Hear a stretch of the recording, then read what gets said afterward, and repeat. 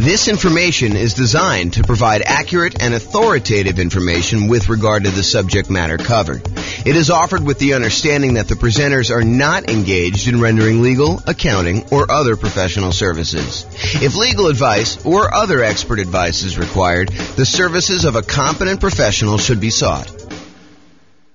Welcome to the Ventura Real Estate Investing and Real Estate Financial Planning Podcast. Learn all about investing in real estate in Ventura, California, with a combination of real estate financial planning and modeling with numbers specific to Ventura, plus syndicated, more generalized recordings of live and pre-recorded real estate investing classes. Not all of them specific to Ventura. Be sure to stay tuned after the podcast for a message from our sponsors. The following is part 5 of 6 parts of the class Overcoming Obstacles for Real Estate Investors. Be sure to check out other parts published as separate episodes. Now we're going to do finding what you're missing. So what's missing? So we already covered down payments, which sort of included reserves and closing costs as well. Now we're going to talk about finding deals, finding a dream team, finding partners, and finding tenants. All right, so finding deals. I mean, there's not a lot of stuff I can add to this, right? It's going to be a lot of master of the obvious stuff. So finding deals inside the MLS, you can brute force all properties. So if you're really struggling to find a deal, look at every deal. Run the numbers on every deal. See if you can, make something work. Brute force analysis, do it. Take the time, go through all the stuff. Or if you're unwilling to do brute force, do better searches. Search for a wider range of fixer-upper terms. Look at things that might get you a lot of false positives, but might actually attract something for you. Like if you're looking for properties that could be good house hacking properties, so things with like walkout basements or second kitchens or things. We did a whole class on this and how to find those deals on the MLS. But if you go watch that, we go into a lot more detail. But basically the idea is be more broad in your search so that you can then narrow it down if you're willing to do that. That's all the stuff inside the MLS. Market to find motivated sellers. So if you can't find what you need inside the MLS, be willing to spend money in order to find deals outside the MLS. Put out marketing, and we did a whole separate class on marketing to find motivated sellers, like 2 hours on that. So go watch that to find sellers instead of just deals in the MLS. Because the MLS is going to give you, in a lot of markets, it's going to cover about 90% or more of the properties that go up for sale in a year. But that still leaves 10% of properties that are being sold for sale by owner. And it might change a little bit from market to market, but that's about what the numbers are, about 90-10. And some markets, it's more than that. Some markets, a little bit less.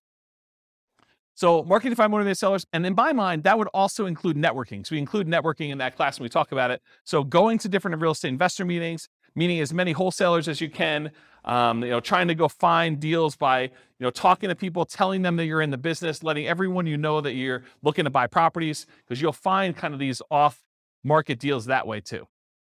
If you can't find deals in the market where you're currently looking, consider expanding geographically. Look, I went and I did a research and I found out all the properties that were bought and resold within a single year time. So that's the possible universe of all the fix and flip deals that happened in my particular marketplace. And there's not enough for me to do as many deals as I want if I had a pretty significant share of that market. Well, maybe you decide, look, I need to go to another city that's bigger than mine, maybe add a new city or 2 or 3 or 5 in order to figure out how many deals you want to do, what a reasonable size market share might be by looking at how many a certain person did, looking up the addresses of what they are and kind of matching those up and saying, even if I had that percentage of market share, could I really go and do the number of deals I wanted? Maybe you need to expand geographically into other markets in order to meet your numbers. Change your strategy to improve deal quality and quantity. So if you're like, look, I only want to do pop-top fixer-uppers, well, you may want to actually improve your deal quality, change your strategy so you can improve your deal quality. You can go and look at, maybe I'm willing to also do regular fixer-uppers or ones where I could add additions or something like that in order to be able to get more profitable deals and also improve the number of deals that you might have. And then another obvious one, make sure you hire a real estate agent or wholesalers, and to a lesser degree, maybe a marketing person and a mentor in order to help you increase your deal flow. So those are strategies. Any that I missed? Does that help, Bill? Cool. All right, building a team to support you, dream team to support you. So in my opinion, the real estate agent is sort of the center of all these teams, right? Because if you need a lender, if you need title company, if you need, a lot of repair people, a lot of the contractors, a lot of the subs, insurance companies, all of those, a good real estate agent who's doing any type of volume, they've got all those people already, especially if they're catering to investors. So in my opinion, you focus first on finding a good real estate agent, and then a lot of those other pieces will fall into place. You can decide whether or not you want to use the person that they've been using, or if you want to continue looking for someone to replace a weak team member that the real estate agent doesn't have a person for. And then you can go and do networking with other real estate investors. You can go talk to other people and try to find people that way. But I think that's the best strategy, is you go find the agent or agents and you really focus in on their team to start with. And then, of course, you optimize from there. Any questions on that? Is that helpful? Cool. Finding partners. So talk about your investments and listen for curiosity. You got to talk to a ridiculous number of people. Got to talk to a lot of people in order to find these. And then you can network with others, virtually and in person. And there's two schools of thought on this. I'm going to ask you guys a question. We're going to poll you. Do you think it's better to go to real estate investor club type meetings to look for real estate partners? Or do you think it's better to go to non-real estate investor club meetings in order to look for possible real estate investor partners?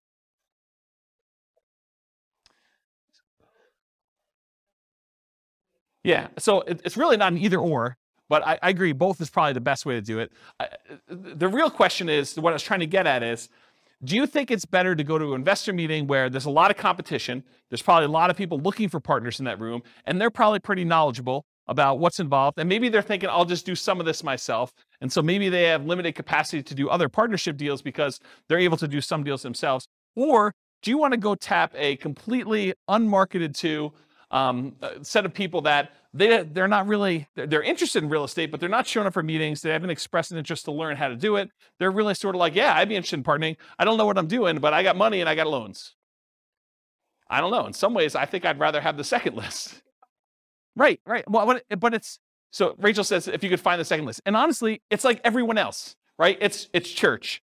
It's, business. It's like your work. It's like all the people you're doing. You just tell them about, my husband and I just went and we flipped this property. We did really great on it. And they're like, that sounds awesome. I wish I could do that. Well, you can, right? I mean, that's how you do it. You say, well, you can, come on over for dinner. We'll talk to you about doing this and maybe you can get involved in our next deal. Okay. But that's the idea. It reminds me, it's probably not exactly the same, but this reminds me of the story of the two shoe salesmen that go to the jungle, right? And they go to the jungle and one of them phones back to the shoe company, yo, send me home, no one has shoes, there's no opportunity here. And then the other guy calls back and says, this is amazing, no one has shoes yet, right? So I don't know, it's sort of like, which way do you want to do it? And then my final tip about finding partners is sort of a subtle kind of backdoor way. It's marketing to lenders from public record data that have made hard money or private loans. So someone who has loaned money on a real estate deal could be a source for you to partner with, or a source for money if you're looking for money partners. But if you go and you could pull up a list from public record of all the lenders that are not institutional lenders. You could try to find those, compile a list, and then mail them. Okay, so that's another way to do it. Is that helpful? That was the tip of the night. There you go. So a lot of people writing that one down. Any questions on this? Cool. Finding tenants. All right, here's the easy button. Hire a professional property manager. That way you don't have to do it at all. If you're not going to do that, make sure you start 60 to 90 days in advance of the vacancy. That means that your lease must tell the tenant that's living there, you need to tell us 90 days in advance whether you're planning on renewing your lease, and then we're going to renew it at that point, or you're not going to renew your lease and you plan on moving out so that we can start marketing the property. Make sure that your lease allows you to start marketing the property. Make sure you check that you can do this in your marketplace, but make sure that you're allowed to market the property early and that you have the permission in the lease written out so that you can go show the property to prospective tenants while the other tenant is still living there. So unless you have multiple vacancies, realize you're really only looking for one tenant. So you're not trying to find 100 people, you're trying to find one. And not everyone is looking every day. So make sure you have reasonable expectations going into this, that if you put up an ad and you don't get like 50 calls on day one, that's not the end of the world.